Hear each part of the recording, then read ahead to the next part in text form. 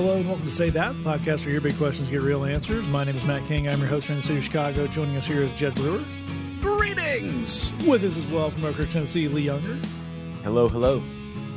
We have a wonderful show lined up for you. Got some more of your great questions. But first, we must start with the This Has Gone Too Far emergency. Oh! Now, we on this show have touched on, over the years, the particular subgenre of Christian pun for a thing. You know, the classic t-shirt of a breadcrumb and fish. Yeah. These type of things. We may have gone too far at this point. Okay. I bring to you the name of a coffee shop in Goodrich, Michigan. Shadrach, Meshach, and a Bean to Go. Oh, stop it. That is what they call in the business quite a reach. Yeah. Yeah. I would love to see the honest reaction of a person who has no church experience, no Bible experience whatsoever, trying to read that thing and saying, why can't you just call it the Daily Grind or whatever? Yeah, Bob's Coffee. Yeah, I mean, just trying to work that out, just trying to sound it out, like with Hooked on Phonics. Yeah. Like, what does that say? Yeah. I don't really drink coffee, but I would be concerned that everything was going to be that. It's like you were going to have, the light of the word light roast, and just things were going to get concerning. Like we were really, really going to overplay that. Well, I like the idea. Like, I also like just how long this is for a title of a, for the name of a store.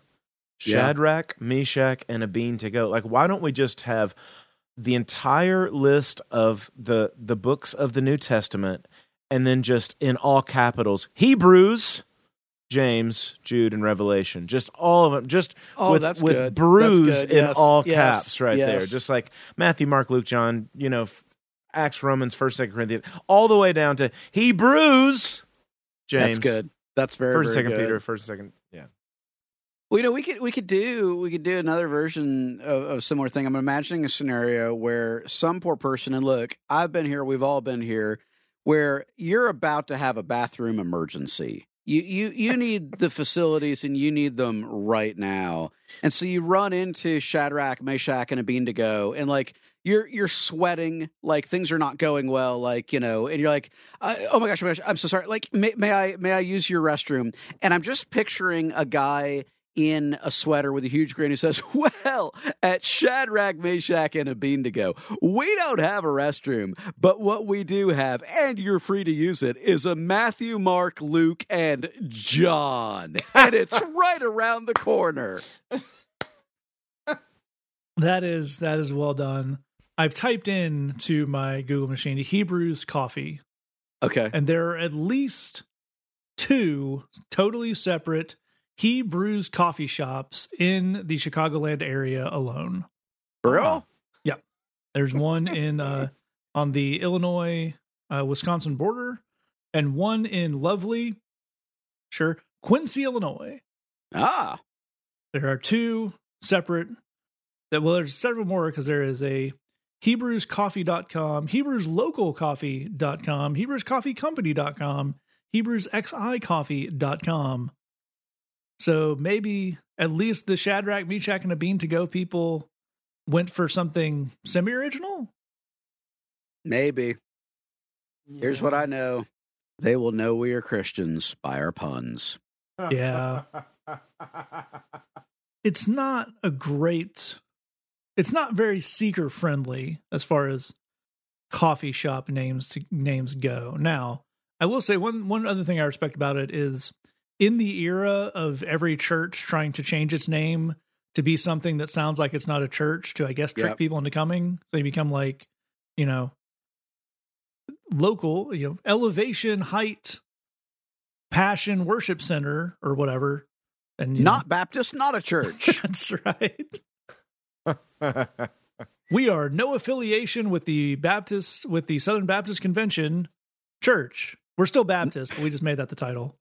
Not the Bad Ones Community Church. There's something to be said for just really overcooking your Christian affiliations at the top there. Yeah.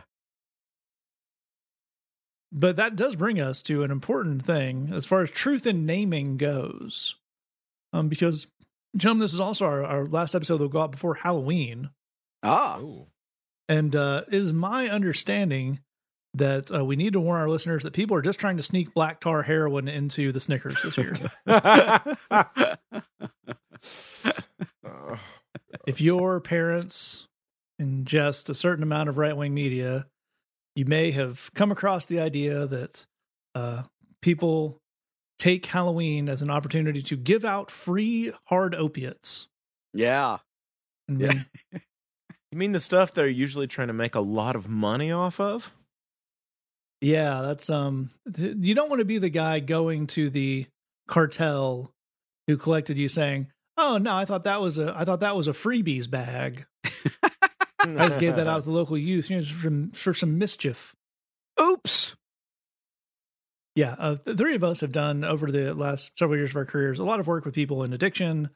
Some work with people who have been on the supply side, shall we say, of this particular gray market. Here's the thing: no one's giving away drugs. No. It's kind of a miracle in this day and age in this country that people still give away candy. Yeah. Like, I can't believe that there hasn't been, like, it's kind of like public libraries. Like, if that wasn't already a tradition, there's no way it would get off the ground now. Yeah. There'd be a lot of like, well, why don't you have the kid Venmo you for that fun size Twix? This wouldn't fly. But yeah, no one's giving away their drugs. So you what you should be concerned about is the rope-a-dope of people giving out tracts. Yeah. And other various. So it's, again, at least at the Shadrach, Meshach, and a Bean to Go coffee, no one's going to go trick or treating there. If they have like a local, come on by, no one's going to do it because you're going to get okey doked. Yeah. I mean, I like the idea of if you're so worried about people sneaking things into something that was ostensibly about something else, then why don't you stop sneaking your political discussions into our otherwise nice dinner? Well, yes, would lead to that point. Is it a coincidence that the people who think people are going to take this thing that's normal and pleasant and a community thing, and they're going to try to sneak their own weird thing in that for some kind of weird perverse joy? The Venn diagram is a perfect circle of people who leave Sunday lunch tips that are that thing where it looks like a $50 bill, but it's literally like the greatest gift is the salvation of Jesus. Because I guarantee you, those are the people who are worried that their grandchildren are getting fentanyl. I want to be clear because, I've worked some service industry jobs, and if you want to give me an actual $50 bill, I'm willing to hear your pitch on whatever your religion is. Yeah. I just want to put that out there. Like, sure. If you can give me the $50 bill and the, so maybe you want to be, Zoroastrian, like, I'm prepared to hear you out. You can buy a few minutes of my time, I guess is the thing that I'm saying. Yeah. For 100, I will listen politely and I will ask questions that seem as though I've been paying attention as you've been describing your belief system. Oh, the deluxe package. This is exactly what I'm talking about. If you want to bump it up to 200, I will do all. So we're in tiers now, right? So like the next tier, I was gonna say, this is either both interpretations of being in tiers. Yeah. Okay, so the next one up, I'm thinking is the $200 tier, and on that one, you get all the benefits of the previous tiers, of course. But I will also thoughtfully nod and stroke my chin and say, I'm going to really think about what we discussed here today. I'm going to take that with me. Which gives you the ability to go back to your faith community and be like, you know what? I think I really made an impact today. Yeah, Jed, you need a marketing guy because the proselytizing Kickstarter that you're discussing right here, there's some people that would sign up and pay you for this. The only thing I would suggest is when you're pricing this stuff out, don't forget the shipping, mate. Now, I need some help because look, you want to plan ahead. Similar to forgetting to incorporate shipping costs. You don't want to get stuck holding the bag. What is the appropriate tier cost for the one at which I will attend your house of worship a single time? Wow. My gut says $1,000, but I'm prepared to be talked lower or higher on that. I think this is going to be adjusted based on the presence and type and quantity of donuts. Oh, dude, yes. I think there's a sliding scale for many things on this.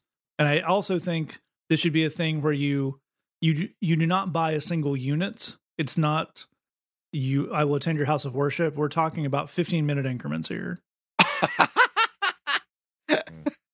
Now that's marketing brilliance. You know what I love? And we would kind of need an app to do this. So let's just call a dollar value. For $1,000, I will attend your house of worship for 15 minutes.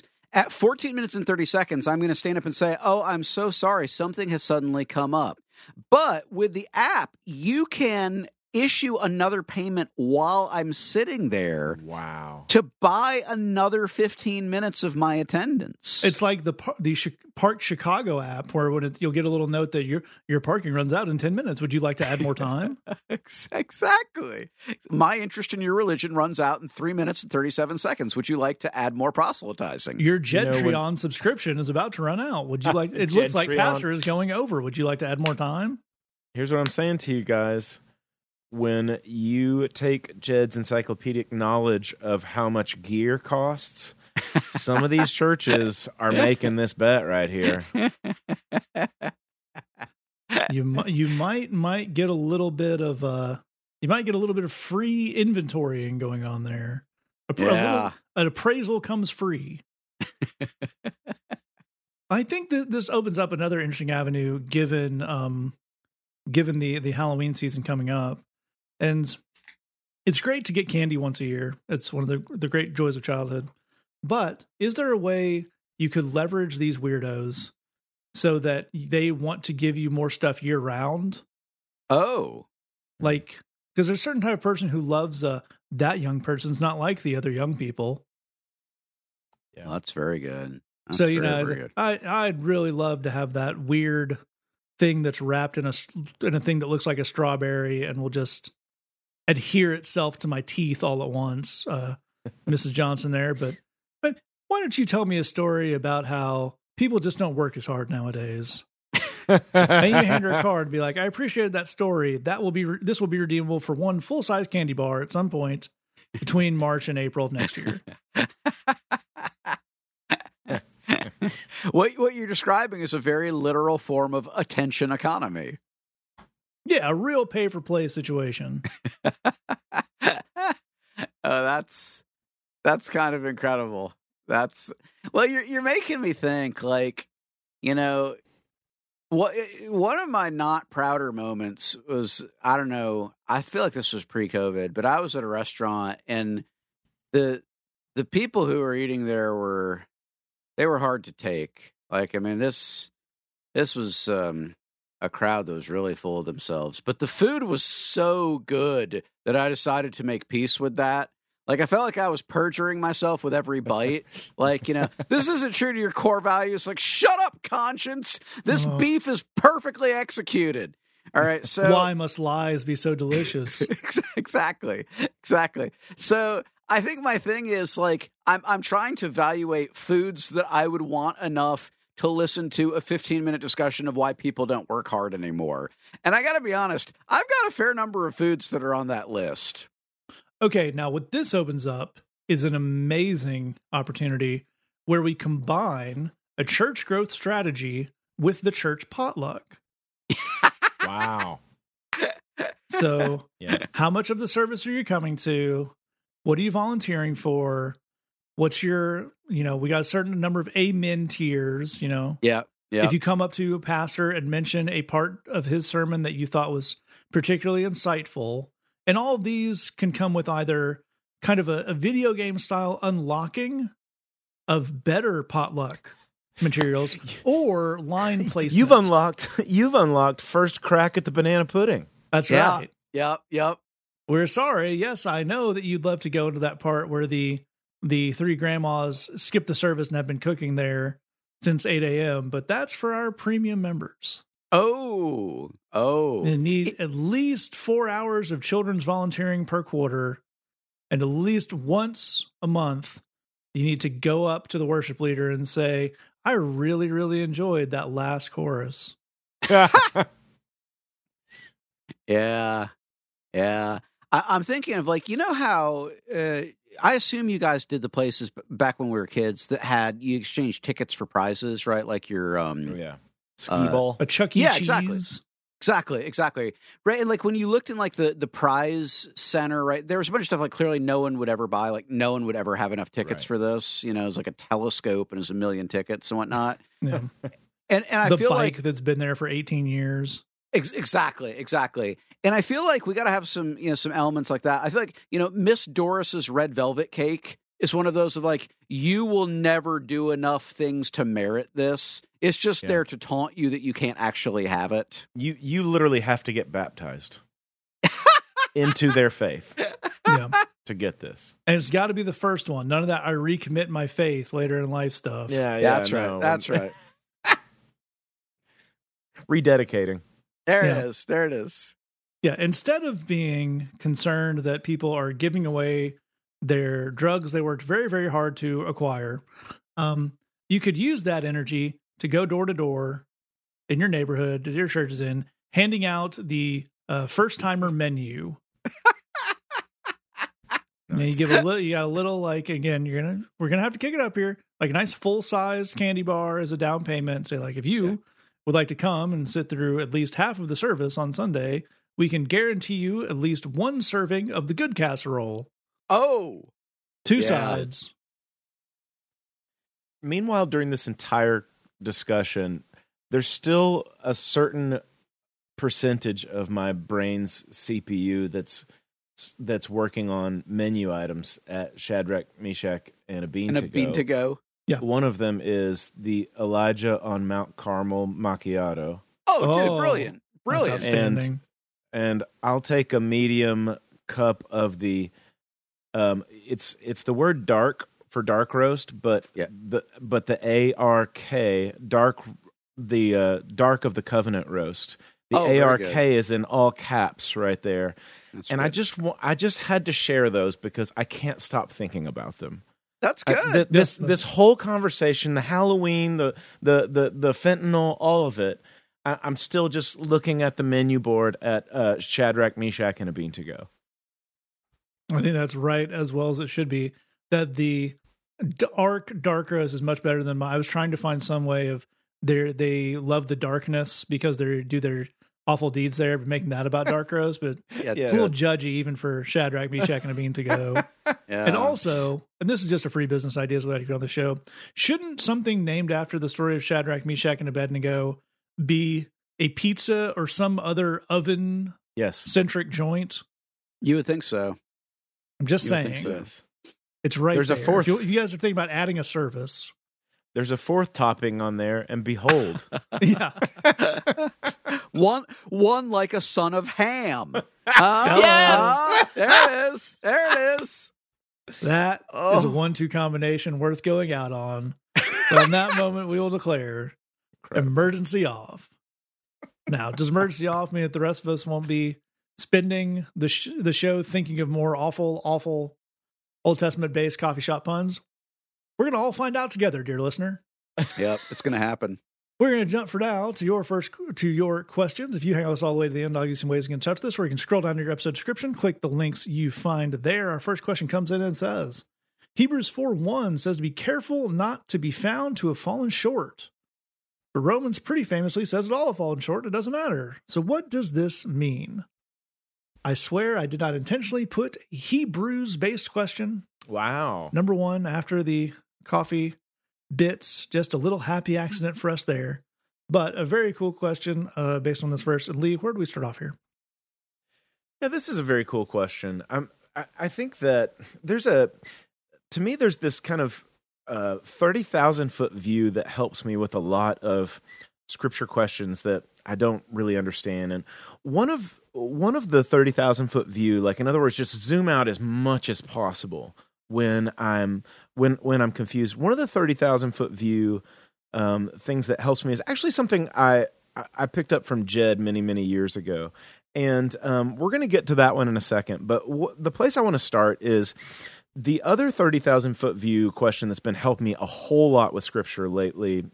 Questions that I don't understand is just this: if I was to approach this with just zero defensiveness and a ton of humility, what would I think about it?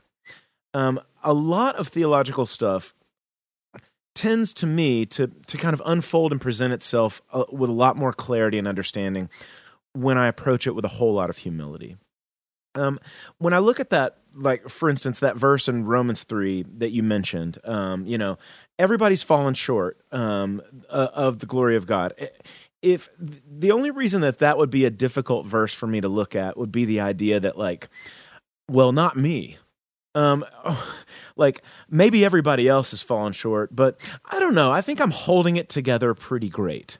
That's kind of the place where just a little dose of humility helps me to realize about myself. Yeah, that makes perfect sense. I can see myself in that place right there, and there's a similar thing that happens with kind of this verse in the book of Hebrews, and actually the whole book of Hebrews, when I look at it with a little bit of humility. And what I want to do is just set some kind of context broadly for the book of Hebrews. The book of Hebrews, whoever wrote it, which by the way we don't know who wrote it. Some people say it was the Apostle Paul. Maybe it was. Some people's like, maybe it was a woman. Maybe it was one of the female apostles that Paul mentions, like at the end of the book of Romans or something like that. Who knows who wrote it? We don't. But whoever wrote it, the whole point of the book of Hebrews was to a group of people who had come to believe in Jesus, and because of that, their life had become very, very difficult. Like their relational life, their professional lives, their all kinds of stuff. They've basically been kicked out of a lot of spaces because they are now affiliated with Jesus. And the author of the book of Hebrews is basically saying, I know that it seems really appealing to get out of this thing. And I know that there are times when you look at it and say, like, I am going to back out of this and not be a part of this Jesus thing anymore. What I want to say to you is, hang on. Stay in this. It'll be worth it. I know it seems like the greatest idea in the world to go ahead and get out of this. I know that there are times when this has made your life harder in a lot of ways, and I know that there are some people that are super screwed up on this thing. I'm telling you, you should hang on. You should hang on for some key reasons. That's really the whole point of the book of Hebrews is hang on. That 30,000-foot view of myself with just a lot of humility, that helps me look at the book of Hebrews, because that's been me at times. There have been times when I'm like, man, I just don't know if I can hang on with this thing. And if you've ever been there, I think the book of Hebrews would have a lot of stuff to say, but we can't look at any of it if we're not willing to say, that's been me from time to time. It's been me from time to time to look around at the world of Christians, to look around at the world of Christianity and say, I don't know, man. I don't know if I want to be in this. I don't know if this is me anymore. I don't know if I identify with this. I don't know if I can hang in there.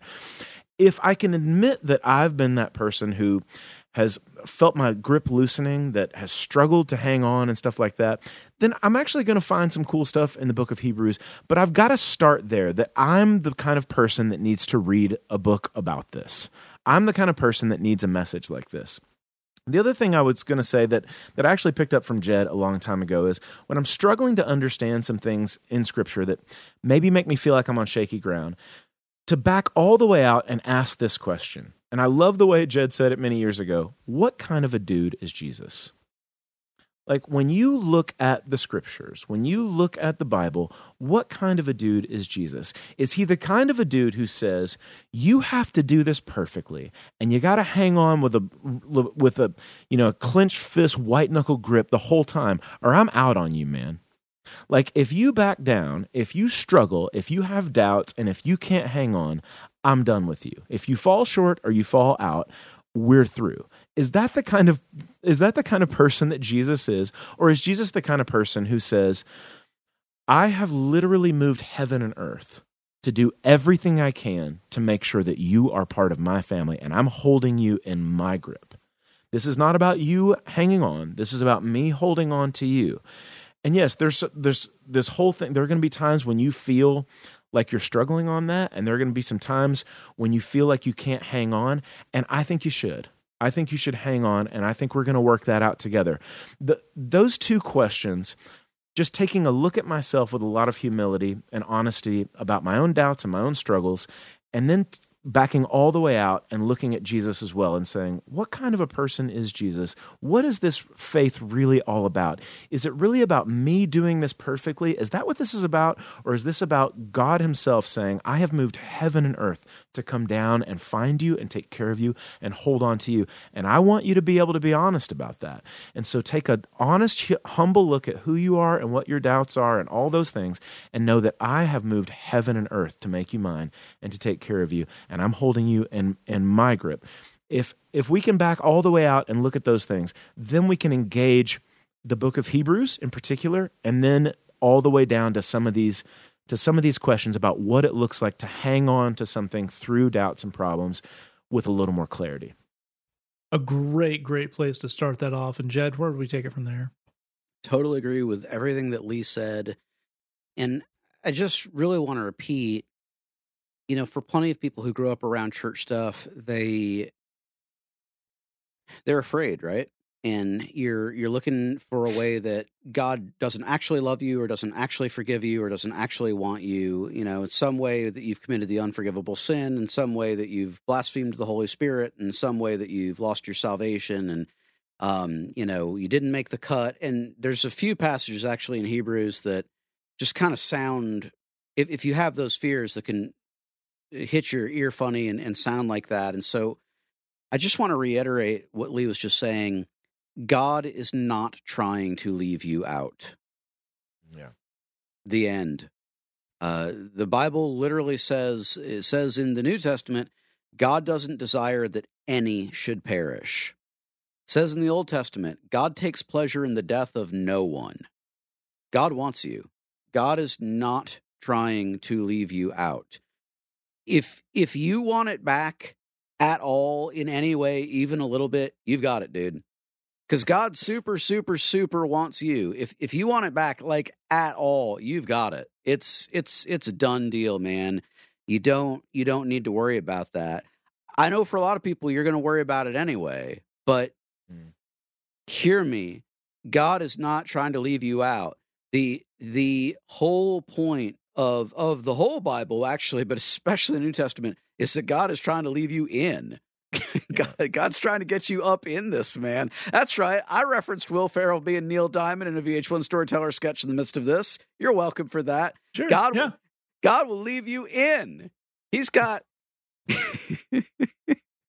God does not want to leave you out. God wants to include you. I think probably my favorite verse, the way it's translated in the Message, is where Peterson writes, "Become friends with God. God is already friends with you." That's it, man. That's the truth of the whole Bible. And as you've heard Lee say that, as you've heard me say that, you're not just going to suddenly be convinced in one go. You might have heard people talk about preaching the gospel to yourself. Do that. Wake up every day for the rest of your life and say, God wants me. God is already friends with me. I'm going to figure out today what it looks like for me to be friends with God. God is not trying to exclude me. Every single day that you wake up, tell that to yourself. But then I want to encourage you to ask, because it's really, really important, who in your life has been trying to tell you that God's trying to leave you out? Who in your life has been trying to tell you that you're not quite cutting the mustard? Who in your life has been telling you that you're falling short? Yeah, I mean, I get there's an element of a voice of a guilty conscience and all that kind of stuff, but like, you didn't come up with these ideas out of nowhere. What's feeding all of this fear? Because the actual good news of the actual gospel is that God just totally desperately loves you, and that's it, man. And ever since, there have been people trying to add provisos and limitations, and well, it's not exactly that. I mean, I literally had a pastor friend one time explain to me that God doesn't actually love people who aren't Christians. And like, dude, that's heresy. That's literal heresy. People have been trying to find a way to screw up something really simple ever since. And I want you to know, who are those people in your life? Mm-hmm. And what do we need to do where they're not putting that poison in your brain anymore? One of the worst things for your spiritual and emotional and mental health is to be told that you're not worthy of love. And I think you have people telling you that. They're doing it in religious terms, but they're telling you you are not worthy of love. If God loves you, you are worthy of love, dude. That's it. That's the end. Don't let anyone tell you you're not worthy of love. I know you have people telling you that. Find out who those people are and cut them the heck out of your life. You are worthy of love. If God's Amen. giving it to you, it's right for you to have it. If God wants you to have it, it belongs to you. You are worthy of love. Find where that fear is being fed and get rid of it, man. Every day for the rest of your life, as long as it takes, wake up and remind yourself of the things that Lee told you. Jesus loves me exactly as I am. Jesus wants me exactly as I am. Jesus chooses me exactly as I am. Jesus accepts me exactly as I am. It will change your life, and the only person who can do that for you is you. I'm begging you, for your own sake and for the sake of a world that needs you to be the fully switched on person God made you to be, get up tomorrow and start doing that and become who God made you to be. Excellently put at every turn. I, for a second there, thought that Jed was going to take it towards find those people, find who they are, and cut them. And I would have agreed. I'm thinking it. Because, he's on a roll and he's not wrong, but cutting them out is a much better way to go. I think Jed is spiritually and categorically. First one, then the other. If Jed is encouraging us to use the non-existent razor blades we were told were in the apples at Halloween when we were kids. Yeah. You know what? I want to give you a say that promise. If you have received a hidden razor blade in your Halloween candy, you may use that weapon to cut those people. Also, if I came to your house on Halloween looking for Twix and you gave me an apple, you kind of did cut me. You cut my heart. Yeah, that's always where that urban legend fell apart. Like this nefarious person went to all the effort to hide a razor blade because they just wanted to cut the roof of a child's mouth, I guess. But then they put it in an apple. And yeah, also in the 80s, the apple's not getting pulled out. No, and I'm not even gonna eat that. Also, I was already cutting the roof of my mouth with the Captain Crunch all throughout the 80s. That's definitely true. Definitely true. And well, every frozen pizza. There's also the factor of your average 11-year-old. If you told them, okay, you got a free bag of candy, there's a razor blade in one of these things, they just eat the whole thing. Worth it. Yep. Worth it. It's, kids understand risk reward ratios. They may not have them calibrated, but they understand them. Yeah, that's right. Well, with that said, and I forgot what that question we said we were talking about there. It was going to transition very nicely into our second question.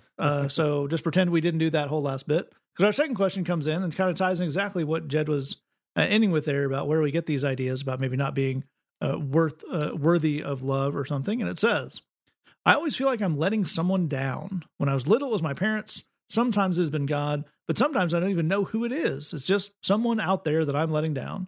How do I deal with that? And I think it's a really interesting question here. And we certainly can and have spoken pretty extensively on this show about the idea that we're letting God down. We touched on that pretty extensively in the previous question and got a great answer on that. The parent thing is, I'm sure we've all got a little bit of that, and we can speak to that. It would be great for you to speak to a licensed therapist or counselor about that, because there's a lot going on there. Again, we all have some version of that. A lot going on there. But the one that I'm really fascinated by is this. This nebulous someone out there that I am letting down. And Jed kind of mentioned that last question of where we get these ideas and what we can do to speak to them. So, Lee, where do we start off with this? Well, I think Matt's exactly right about speaking to a licensed counselor, therapist about all these issues. And I do want to say I'm sorry that you were made to feel this way. It is a crappy feeling to feel like you are a disappointment to somebody. You're like, I look at my own life and the lives of tons and tons of people that I've talked to over the years about this exact same kind of scenario. And one thing I can tell you from the top is your parents' job was to make you feel seen and cared about, provided for and loved. That was your parents' job. To make you feel like you were loved, taken care of, understood, seen, and cared about. That was their job. Your coaches, if you played an athletic sport or did something like that, your coach's job was to encourage you, to teach you, to make you feel like you're growing, and to set you up to be successful. That was their job. Their job was not to make you feel like something that you did on the practice field or in a game situation was, let them down in some way. Teachers, same deal.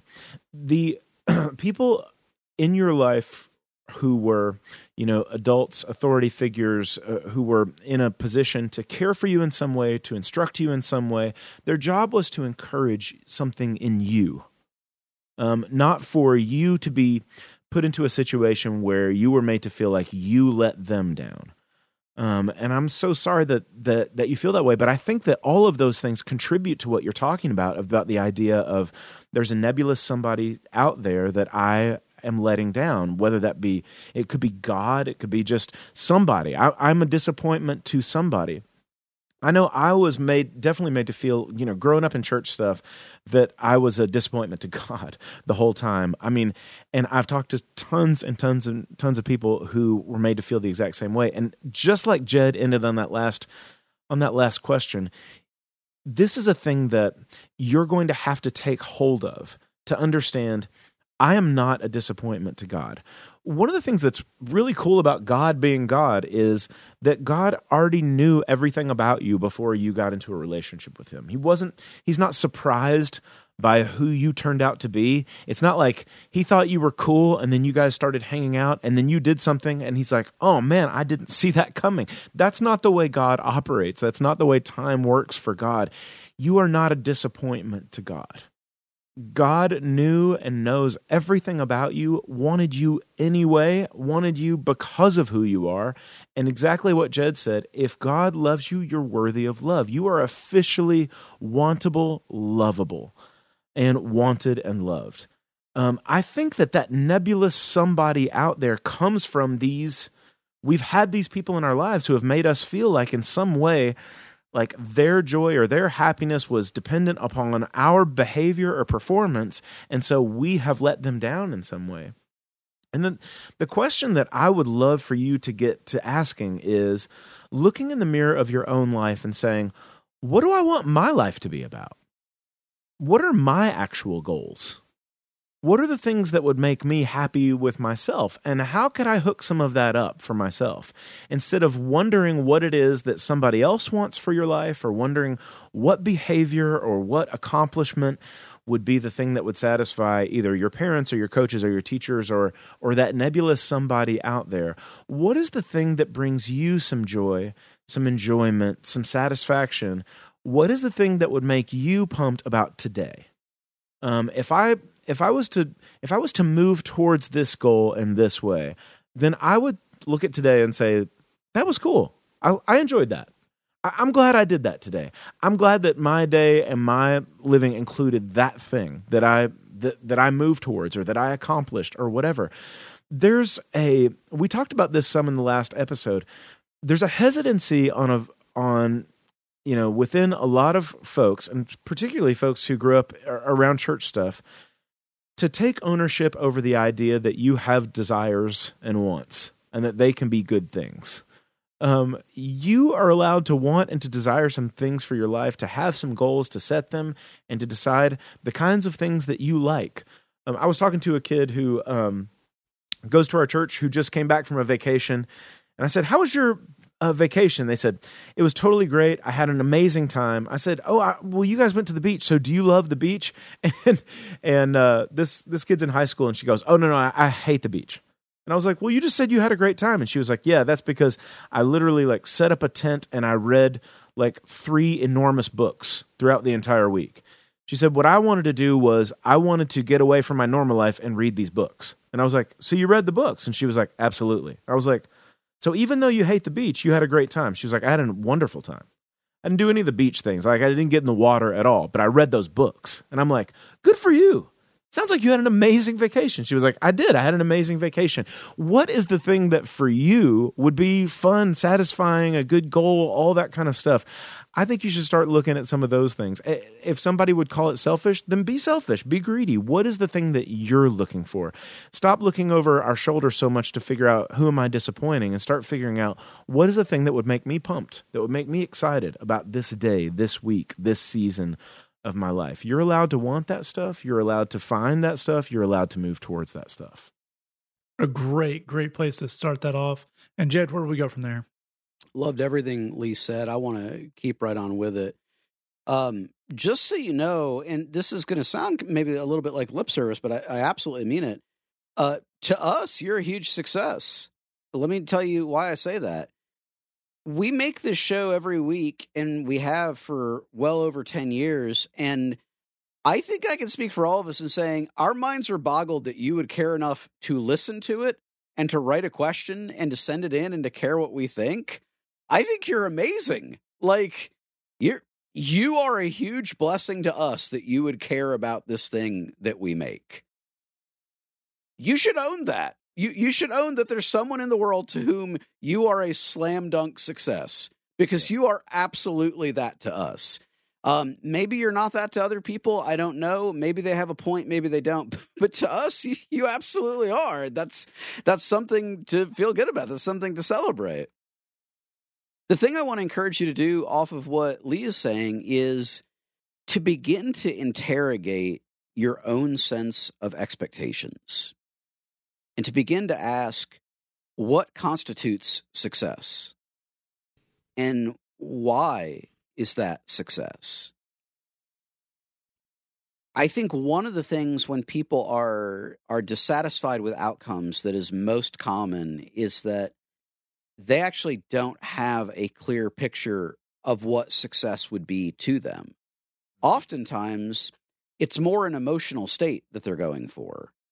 And there's a sense of feeling let down because I was shooting for a particular emotional state, and this sequence of events did not create within me that emotional state. Therefore, it must be a failure. And that's not a good way to set expectations for a whole bunch of reasons, but one of them is that it's actually pretty hard to just insist that you feel a certain way. Like, most people are not very good at just forcing themselves into a certain emotional state. And given that, it's kind of hard to set expectations on things that you don't have a lot of control over. So things that are a little bit more objective are generally a good idea. And that kind of leads to the next question of, is this expectation that you have for yourself and, an arena of life, is it serving you? Like, expectations should actually make your life better. Let me give you an example of what I mean. If you say, I'm going to set an expectation of myself that I need to get at least 7 hours of sleep a night because that's good self-care and it's me looking out for me and it's me prioritizing, my own well-being and my own health. If that helps to drive you to actually get enough sleep at night, on some level, that expectation is serving you. That expectation is making your life better. Yeah, you could get into a weird guilt game where you just kind of beat yourself up, over the amount of sleep that you get. But it is certainly possible to say, I expect that this should happen, and that would serve you. That would be an organizing principle in your life that would help you to achieve the things that you care about. But if you've got an expectation and all that it's introducing into your life is negativity and shame and unhappiness and dissatisfaction and displeasure, it is not serving you. And if it's not serving you, you have permission to get rid of it. You have permission to let it go, man. You do not need to hold on to things that are not serving you, and you definitely don't need to hold on to expectations that are not serving you. The next question is to ask, which people very rarely do, is this realistic? If your goal is, I need to get 12 hours of sleep every night, that is probably not realistic for most of us. I mean, I don't know if it would even be pleasant, to be totally honest.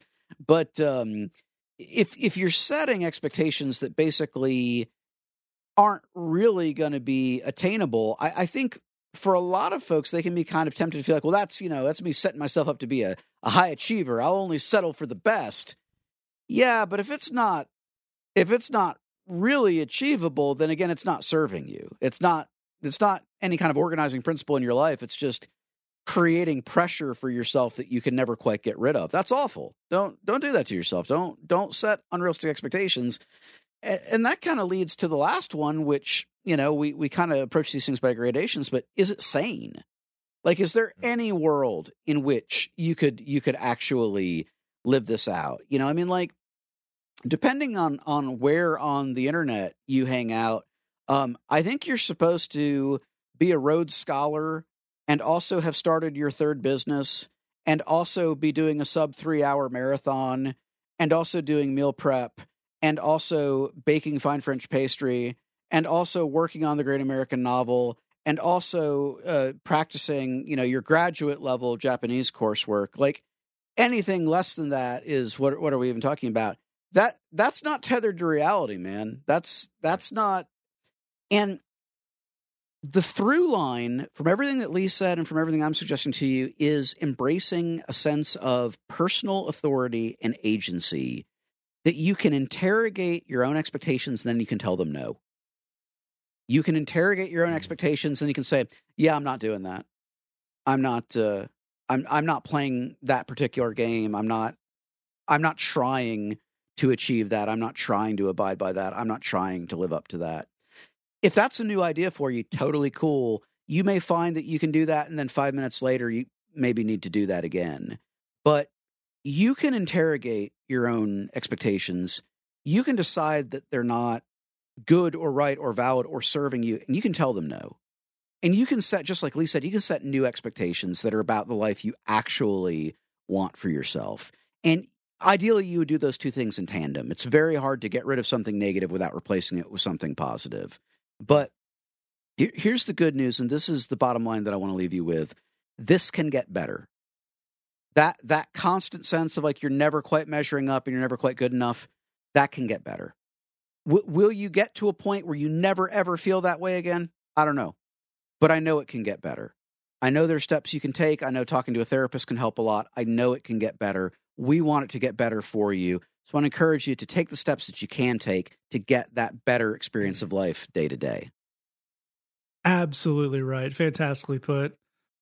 These guys are absolutely coming on to it that, and especially as Jed said in his answer there's this kind of floating idea that the way to be successful or happy eventually, I guess, is to never settle for good enough. You may have heard something like that. And that doesn't work. Yep. And to the extent it does work, it leads to being miserable all of the time that you are working towards a goal, which is like not a great way to go through life. There's a story I heard recently, and it's I'm sure it's apocryphal, but it's a very interesting illustration at this point. That I think it's Kurt Vonnegut and Joseph Heller, the two authors, are at some schmancy party in the Hamptons that some banker guys throwing in the 70s or whatever, and the huge opulent house, and they overhear these Wall Street guys talking about their bonuses, and they just came in, and that's why they're throwing the party. And Vonnegut turns to Heller and said, the number that guy just said that he makes in a year, that's more than you made for that's more money than you made off Catch-22, which was Joseph Heller's novel, like in perpetuity. And I guess he's Needham. So how do you feel about that?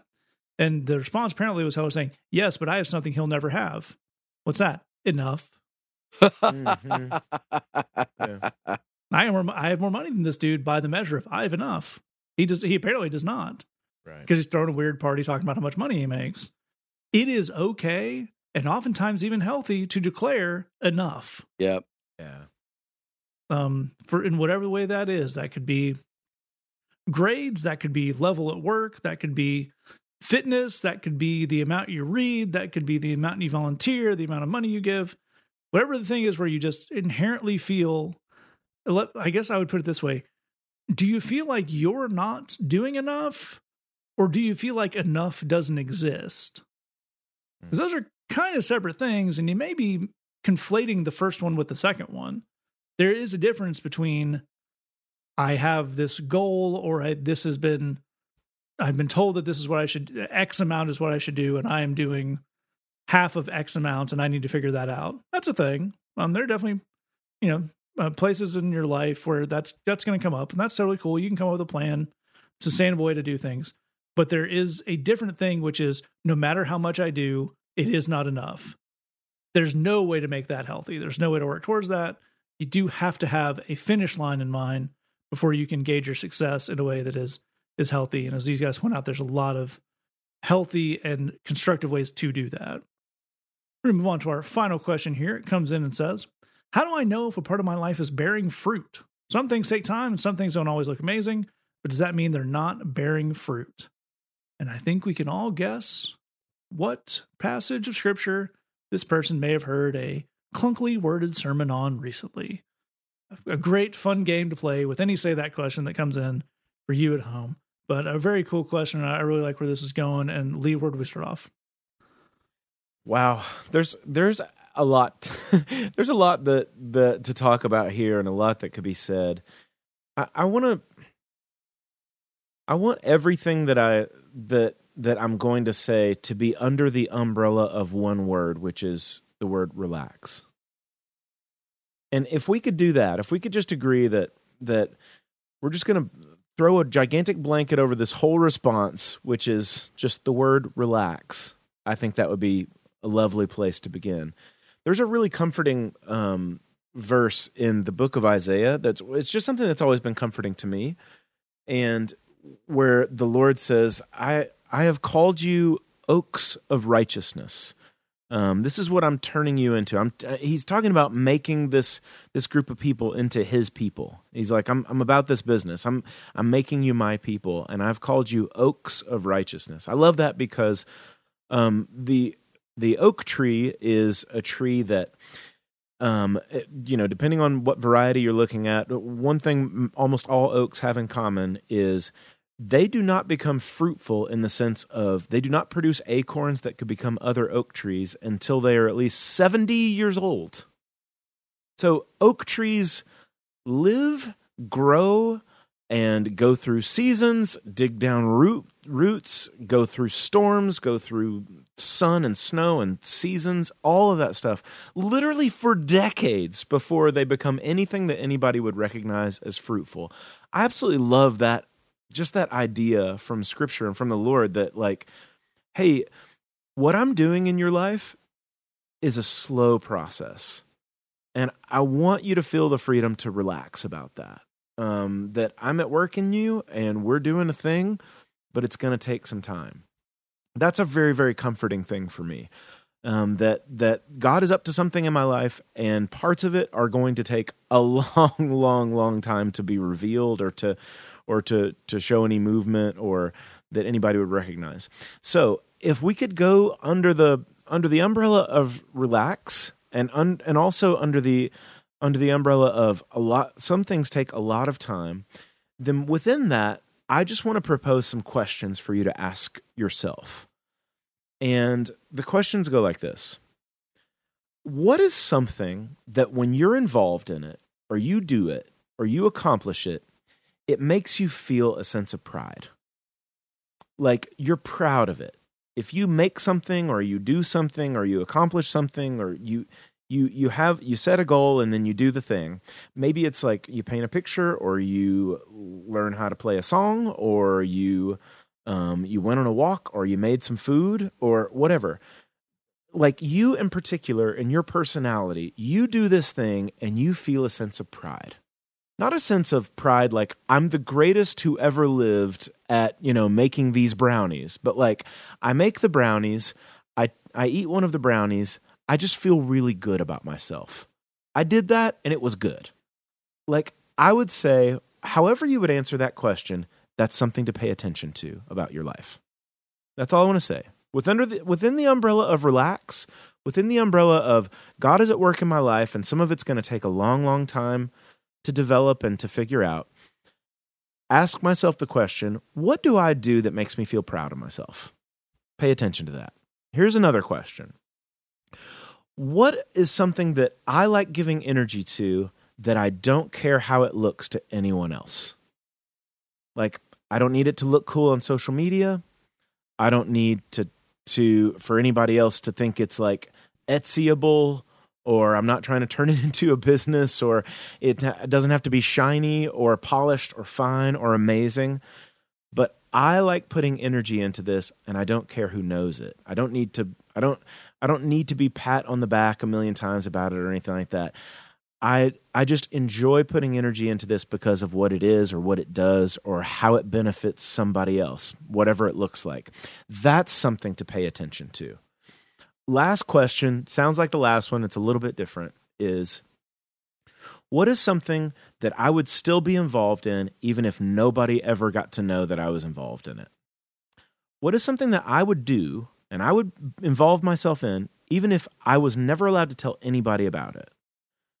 I think that's something that you should pay attention to. So often, things that bear fruit, my brain immediately, a lot of times when you hear sermons about stuff bearing fruit, what people are talking about is they want you to behave a certain way, they want you to stop sinning, or whatever thing that they think is bad, they want you to stop. Whatever thing they think is good, they want you to do. Typically, in the scriptures, fruitfulness has to do with caring for, loving other people, meeting other people's needs, holding other people up, taking care of somebody else. Within the boundary of, within kind of the umbrella of relax, everything's fine, God's at work in my life, and some things are going to take a long time to figure out. What do I do that makes me feel proud of myself?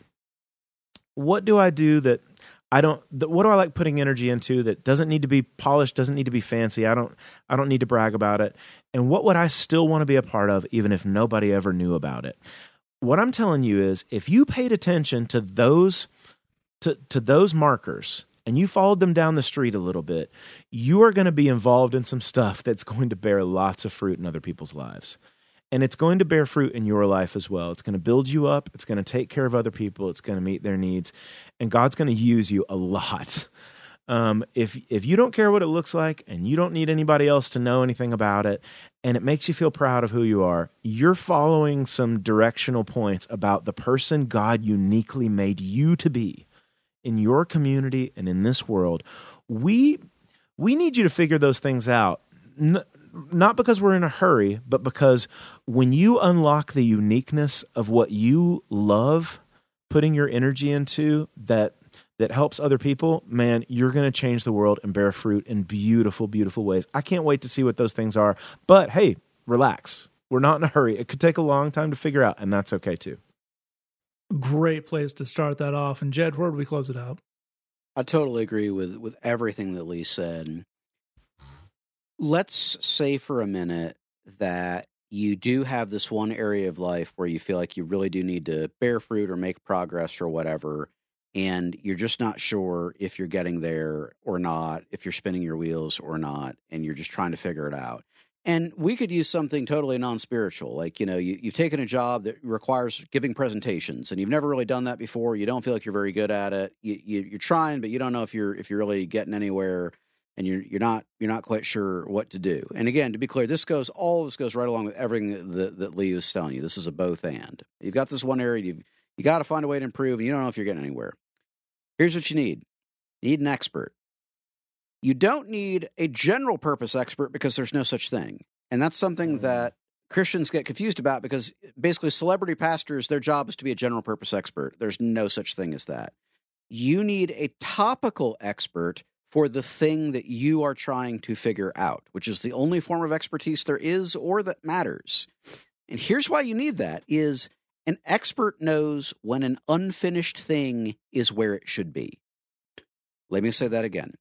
An expert knows when an unfinished thing is where it should be. Here's an easy example. A good baker knows how the batter should look before it goes in the oven. It's not done. It's not close to done. It may need to be in that oven for like a couple hours, but a good baker knows what that batter is supposed to look like and feel like and taste like and smell like before it goes in the oven. That's kind of how you know they're a great baker is they know what the steps are, and they know how to validate the steps that will get us to a finished product. People that aren't experts don't typically know that stuff. That's kind of the thing that makes an expert, is someone who understands the process well enough to be able to break it down into stages and look at what we need to check for and test for and validate one stage to the next, so that we can be confident that we will get to the outcome and the fruit that we are looking for on this situation. No one should ever say to you, you've just got to do better, and expect that you would figure it out on your own with no help and no guidance, and then belittle you for that not working out. And least of all, you shouldn't do that to yourself. Like, that's crazy pants, dude. Hard things are hard. If they were easy, everyone would do them and would be good at them. Hard things are hard. They're usually multi-stage. They usually involve a lot of ins and outs and what have yous. And finding someone who can guide you through that process, who at the very least can give you some perspective on how you're doing and what your practical steps and your next steps are, is absolutely essential. There's a reason, like, dude, think about it this way. All of the best athletes in the world have coaches. Mm-hmm. Think about that for a second. All of them. All of the top sports people of any kind in any sport, they all have coaches. Think how absurd it would be if you say, well, yeah, I mean, the really good ones have coaches, but I probably don't deserve a coach. Like, that's no, like everyone benefits from a coach who knows about the thing that we are trying to do here. And so my question for you is, are you consulting with relevant experts? If you're consulting with relevant experts, then ask pointed questions about how you're doing and how to evaluate how you're doing and what your next steps would look like and how you can know when they're succeeding. To use our example of, you took a job and you've got to do presenting a lot. No one goes from zero to being a great public speaker in one go. There's no such thing as that. It is a skill you'll develop over time. But someone who is kind of mentoring you in that would be able to watch your presentations and say to you, on your next one, give me a little bit more eye contact. That's the only thing we're going to worry about right now. Just give me a little bit more eye contact, and then we're going to take a look after the presentation and see how you did. We'll build from there, right? If you're not consulting with relevant experts, why not? Is that a money thing? Because, dude, send us an email. We'd love to help you find some resource. We're resourceful. We can figure something out. Is that a you don't know anybody thing? That's cool. Again, shoot us an email. We talk to your personal network, but you can find somebody. Is that a sense of embarrassment? In which case, it's time for cancel culture to strike your embarrassment. We are canceling your embarrassment. No more embarrassment. No one should ever be embarrassed about not knowing things. You weren't born with this knowledge. I wasn't born with this knowledge. There's no reason to expect you'd magically know how to present in corporate America if you haven't done it before. We're not going to do the embarrassment thing. We all have to start somewhere. We all have to learn. Is it a sense that you don't deserve input? Because that's right out. You are a human being created and loved by God. You have needs. Of course you deserve help and you deserve input. The number one thing that we don't want to do here is get into this weird Christian blame cycle of, I'm supposed to be good at this, but I'm not, which probably means I'm bad and not bearing fruit. That is the number one thing that's going to kill the buzz and kill the vibe and not let you move forward. Hard things are hard. They get easier when we have expert guidance. Experts know how things should look when they are still unfinished, which is the exact thing that you need to know. To learn that will give you peace. It will give you confidence. It will also help you get better so much faster if you don't have to just guess and figure it out for yourself. If you don't know where to find those experts, reach out to us. We'd love to help you find them. But do not add on to the difficulty of learning a hard thing an unneeded sense of guilt and shame, particularly one that has been spiritualized. God knows hard things are hard. He would like for you to have experts to help you with that too. We love you. We've got your back. Don't be beaten up on yourself. Absolutely right. I will add one thing on the end of this, which is just kind of a little different dimension to the way that Jed and Lee gave you some awesome stuff on this question, which is to point out that it is also possible for something to bear fruit in a way that is not inherently productive. It does not need to be gaining a new skill. It does not need to be moving you forward in your job. It does not need to have some kind of monetary or tangible benefit. Things can bear fruit if you think they're fun, or if they help you relax, or if you're interested in them. So one of the kind of wrong definitions of bearing fruit some people get from Christian stuff is this idea that if it's not making me money or something I can do at the church or giving me some kind of skill to make me a more productive member of society, then it is inherently kind of wasteful and frivolous. But no, reading a book because you enjoy it can bear fruit. Watching a TV show can bear fruit. Hanging out with people can bear fruit. Picking up a new hobby that you're never going to make $1 on or show to anyone can bear fruit. That's all perfectly fine. It looks a little different bearing fruit than some of the other things we talked about, but it's still there. And that's not an axis we need to take into account when we consider if something's worth investing some time and money in. It makes me happy is a perfectly legitimate kind of fruit for an activity to bear. That's worth keeping in mind. All right, if you have a question for us, say that podcast at gmail.com, thebridgechicago.tumblr.com/ask. You want to keep that totally anonymous. Take the song this week. This is from our friends Pete and Tasha Lawson. It's called It. It's their version of It Is Well. Take out that. Thanks for listening, gentlemen. We love you. God loves you. There's nothing you can do about it.